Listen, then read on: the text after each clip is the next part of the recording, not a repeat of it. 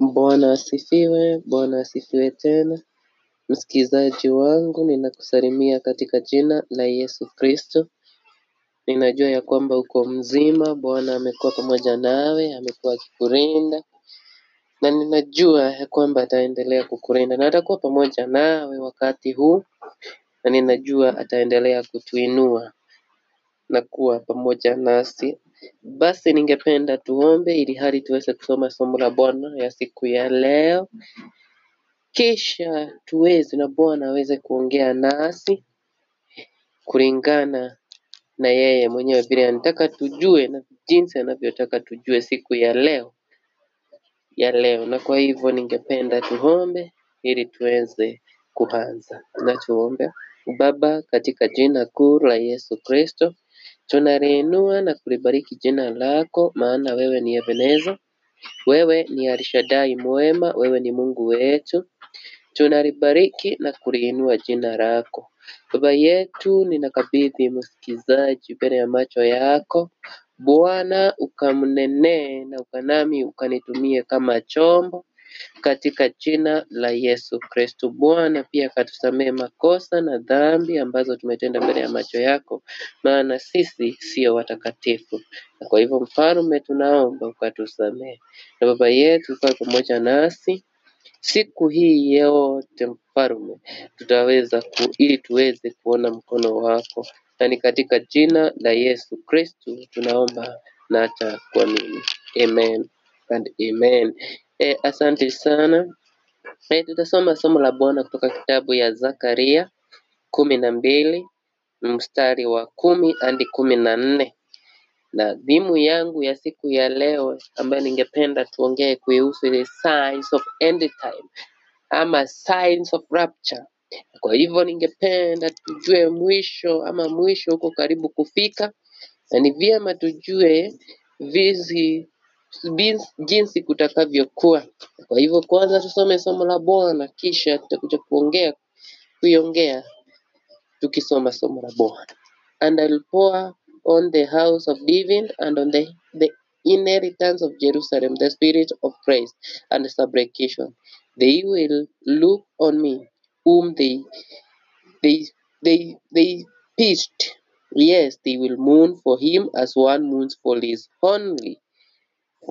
only son, and grieve for him as one grieves for a firstborn. In that day there shall be a great mourning in Jerusalem. In that day there shall be a great mourning in Jerusalem. In Jerusalem, like the mourning at great mourning, like the mourning at a hand in the plain of Megiddo. And the land shall mourn, every family by itself, the family of the house of David by itself, and their wives by themselves, their family of the house of Nathan by itself, and their wives by themselves, the family of house of Levi itself, and their wives by themselves, the family of Shema by itself, and their wives by themselves, all the families that remain, every family by its, and their wives by themselves. Ukiangalia hii maneno ni mtumishi wa Bwana Zakaria alikuwa anaongeleshwa na Bwana Yesu Kristo. Na ukiangalia unaona Yesu anasema katika nyumba ya Daudi ama katika watu wote ambao tumetaja ya kwamba kutakuwa na kilio. Na hii kilio ni Bwana atakuwa amewakujia. Ama hii kilio itakuwa ni kilio ya mourning, itakuwa kilio ambayo ni ya end time. Kwa hivyo wakati wa rapture, wakati wa mwisho. Kwa hivyo hiyo kilio itakuwa inaliwa kila pahali. Na sasa leo ningependa kulingana na somo la Bwana tuangalie the signs of end time or the signs of rapture. The signs of rapture nazo ndio hizi ama the signs of end time. There is the battle in the world. Kwa hivyo madunia ama nchi zitapigana nchi kwa nchi.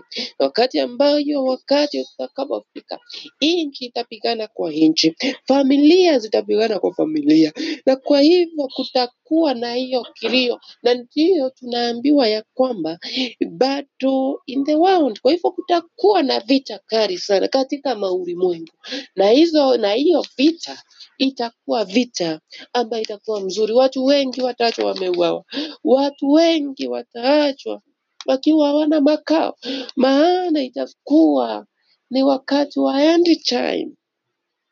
The prophecy of the returning of Jews from all over the world to the land of Israel to reestablish the nation. Na kwa hivyo kama ni ulimwengu, na Biblia inasema vizuri, hata kama ni ulimwengu, na Biblia inasema na wana wa Israeli watarudi, na jinsi watakavyorudi watakuwa wameenda kukaa, na kwa hivyo watatokereshewa na maadui wengine, na watakuja wajenge kulingana na nabii na unabii ambao ulikuwa umetolewa. Kwa hivyo ukae ukijua, hata ukiangalia hapo unaona watu wengi wanalia, na walikuwa wanalilia the first verse, maana hata hiyo ni sign of end time. Kwa hivyo walikuwa wanalilia hiyo siku hiyo ya leo. Ukiangalia wengine, they should weep and repent when we know there is the second coming of Jesus Christ.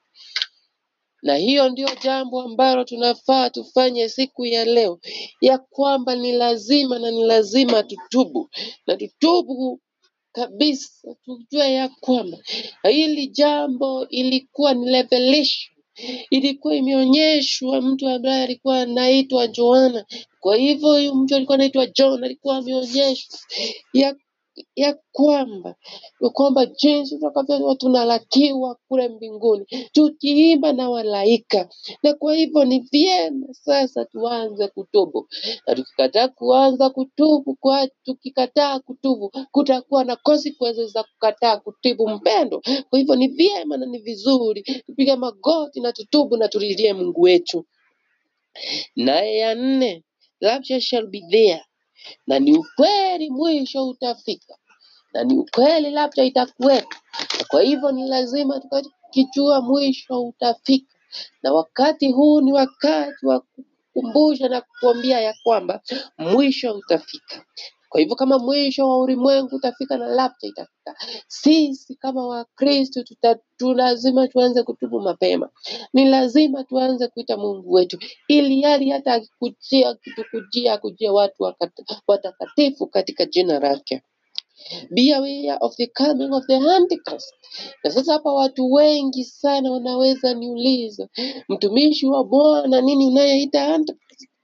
Antichrist atakuwa amekuja, na jinsi atakavyokuwa amekuja atakuwa amejifanya kuwa Yesu Kristo ambaye tunaomba siku ya leo, na ambaye pia tunajua siku ya leo, na ambaye tunaambia mashinda yetu siku ya leo, na tutatulia kulingana na vile anataka yeye mwenyewe.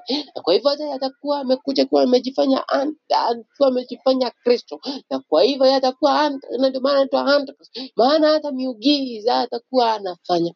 Lakini itafika wakati mmoja Mkristo utakuwa unaambiwa ni lazima useme Antichrist ni Yesu, na unajua sio Yesu, na unasema. Na kwa hivyo kutakuwa na shinda mingi sana. Na hiyo wakati ukifika, hata watu wataanza kuuawa bure, hata watu wataanza kufanyiwa mambo mazuri bure, kwa sababu nalazimishwa useme kitu, na ikikuja kutaja jina ya Yesu Kristo utakuwa na shinda sana, maana hiyo wakati ukifika ndio utauawa, ndio mambo mingi utatendewa. Kwa hivyo lazima ujue hiyo wakati ukifika kutakuwa na huyo Antichrist. Na na Antichrist haitakuwa maneno ya mchezo, msikilizaji wangu. Utakuwa unasema Yesu ni Bwana, mkono inakatwa. Utakuwa unasema Yesu ni Bwana, mguu inakatwa. Na kwa hivyo utamalizwa tu polepole, hata kwa njia ya kukatakatwa bure. Na hiyo wakati tutafika, na watu ambao watakuwa mbaki hapa duniani watajionea. The element will be destroyed by fire. Vitu mingi sana zitamalizwa na moto. Kama ni majengo yetu ambayo tuko na majengo smart, ni vitu smart, ni banki zetu ambazo tunaweza, hizo vitu zitamalizwa na moto. Na hiyo juu ya vitu zote zitamalizwa na moto, na itakuwa mambo rahisi, maana utakuwa unaenda kwa kimoja, unakuta ya kwamba hakuna nyumba hata moja, unakuta ya kwamba market hazina hata mkawa hata moja, unaenda unakuta hata market na yenye ni kubwa, hatuna hata hoteli za watalii. Na kwa hivyo hiyo wakati utafika pia. The meaning of 66. Na sasa nikuambia hand time ni kama hata imeanza, kwa sababu hili mambo ya 66 ni mambo ambayo tumeanza kuona sisi wenyewe. Hata wewe Mkristo, hata wewe Muislamu, hata wewe naomba Mungu anaishi milele, ninakwambia hii ni mambo ambayo kuna ni mambo unajionea, the sign of 66, na itakuweko na bado iko, na kwa hivyo utajionea na kutakuwa na meaning yake, na watu wengi sana wataanza kubandikwa hiyo namba ya kifitani, na watu wengi sana wataibandika. Kwa hivyo ni vyema uanze kutubu na kuomba, kwa sababu ya wakati, na ni kama wakati wa mwisho umefika saizi, kwa sababu tuko na hiyo nambari ya 666. Na kwa hivyo ni vyema na ni vizuri tuanze kutubu. The people in the world will be having the trifle. Na ukiangalia hata Mkristo, tuna msikilizaji wangu unanisikiza, hata ukiangalia katika nchi yetu ya Kenya, hata ukienda katika nchi zingine, wako na kitu tunaita ukabila kwa lugha yetu ya Kiswahili, na watu wengi sana wameingia kwa hiyo ukabila. Nasikia mtu anasema siwezi enda ile kanisa ni ya kabila fulani, ati siwezi, na sisi wote hatuko tufai tukuwe na tribalism. Sisi sote ni wa kabla ya Yesu Kristo, sisi wote ni wa kabla ya Muumba wetu, sisi wote ni wa kabla ya Bwana wetu Yesu Kristo. Sasa alikuwa anaongea, alikuwa anatukumbusha kama Wakristo na kama taifa tuache ukabila. Kwa sababu gani? Hakuna mtu aliyeandika barua asema washaliwe akiwa fulani mbali fulani, lakini Yesu unavyo kama Mkristo unafaa ujue, haufai utenge mwenzako, haufai uongee hata lugha yako, haufai hata kufanya mambo zingine akiweko unaongea lugha ya taifa. Maana sisi wote, na kitu ambacho tunaamini ni kwa ya kwamba sisi zote, na kama nataka ujue leo, sisi zote tuko kwa ukabila wa Yesu Kristo. Na kwa hivyo ni vyema na ni vizuri msikizaji wangu tujue sisi wote tunafaa tukue kwa ukabila wa Yesu Kristo. Tufai tukue na ukabila, kabila letu likuwe na Yesu Kristo. Sisi zote tuwe tunahubiri Yesu Kristo, sisi zote tuwe tunaongea maneno ya Yesu Kristo. So hiyo ndiyo mambo ambayo tunahitaji kama nchi na hata kama ulimwengu mzima. You will start killing themselves. Na hakika umeona hapa hapa tumesoma ya kwamba wanaambiwa hata the first sasa watauawa, na hivyo ni kumaanisha Yesu atatuma malaika wake wa kifo na atakuja na atamaliza fasma. Kwa hivyo ukienda katika kila nyumba unakuta wanalia, ukienda katika kila nyumba unakuta wanalia. Kwa sababu gani?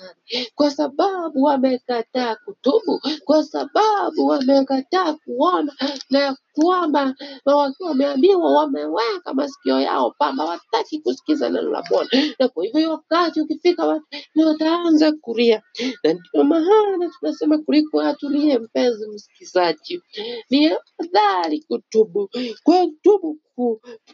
kuliko baby zetu, watoto wetu wengine bwana wako wameuawa, baba yao akiwa analia, kila mtu kwa mboma na kwa kijiji kizima tukiwa tunalia. Hatufai, tunafaa tutubu, ndio Bwana asije kutumaliza mpendo. They'll start killing themselves. Na unaona hata kwa hiyo ni kama hata walikuwa wanajua. Kwa hiyo hapa ni kumaanisha kutakuwa na vita familia kwa familia, kutakuwa na vita ambayo itakuwa ni vita kali sana, na watu wataanza kujua wenyewe kwa wenyewe. Kwa hivyo nataka nasema nini msikilizaji wangu? Ni vyema ujue ya kwamba kutakuwa na vita. Kutakuwa na vita na watu watamalizana wenyewe kwa wenyewe. Watu watamkiwa wa mboma moja. Mtaanza kuuana. Mtaanza kufanyania mambo ambayo haifai hata mbele ya macho ya Bwana. Mtaanza kupigania mashamba. Mtaanza kupigania vitu zingine. Na ukijua ya kwamba unaenda na hili jambo, lakini hiyo wakati ukifika, na kwa sababu uko karibu kufika, ndio maana nimesema nikueleze na nikuambie these signs of end time, all these signs of rapture that I have said I myself as the servant of God. I should tell you that time when it comes and you have already learned to those points that the Lord had already given, and as you have already seen that when we shall not, when that, because the time it is approaching. Day by day, it is approaching, because even when you look at the sign that you have seen, the sign of 66, when you look, some of the families, they are fighting themselves because of facts, because of some other things. So you can see that time is approaching. That time is approaching. So it is gone. It is gone to start repenting. And my message this morning is that each and every person should repent before the eyes of God. You don't want to be having trifles. When you meet me, you say I'm a Luo. When you meet me, you say I'm a man. When you meet me, no. We should know that our tribe belongs to Jesus Christ. And that's why Jesus Christ came on earth to save us as Christians and as His peoples in this nation and in this world. That's why He did that. And you know, even when Jesus Christ was preaching, people were going crazy. And you know, even we Africans, even you, European people, even any other persons, they were represented where Jesus Christ was and He was preaching. So He was being, or they were being, or He was being represented. We as Africans, we are represented. You as a person, you are represented. And each and every person else was represented. So, and that's why they came to come back with the message, tell us what it was being preached. And that's why even today to preach that Jesus Christ. So I want to say we need to repent, and especially for the situation that is in our nation, we need to repent. You have seen the signs of end time, and you know it is approaching. Even when there shall be end time, God is going to be hungry and is going to punish His people by even sending the diseases that they don't have cures. And Himself, when you ask Him for forgiveness, He is God of mercy. He heals you. And even whatever you'll be, He is going to take away. He is going to restore back to you. So we need to repent, and we need to repent as a nation. And because the signs of end time and all signs of rapture, it is approaching day by day. It is always God. It is always why. It is always God. It is always why again to repent and repent. So I want to tell you, you should and you should repent. You should and you should repent as Christians. That's why my message this morning. And again, as I finish, as I normally tell you, may Jehovah God make you to be respected.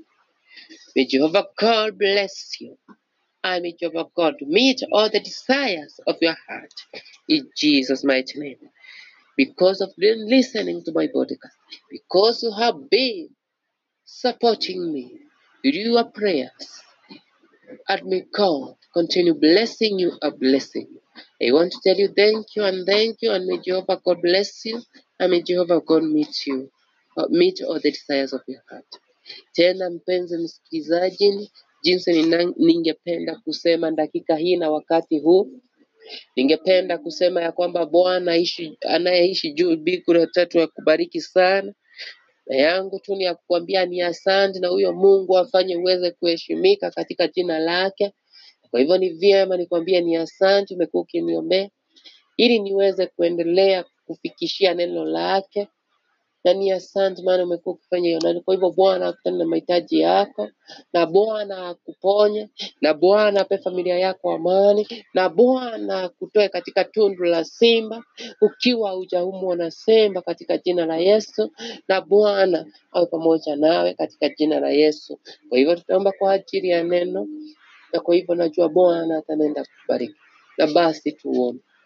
Baba, katika jina kuu la Yesu Kristo, tunalibariki na kuliinua jina lako Almighty. Thank you, everlasting King, for using me as your vessel. And I pray, Jehovah, that even the person that is going to listen to it, you shall bless him wholeheartedly, Jehovah.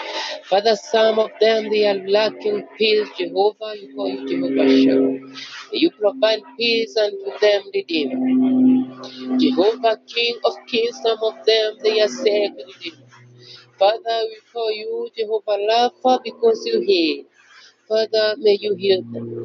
Father, even some of them, they have Jesus, Jehovah, in court.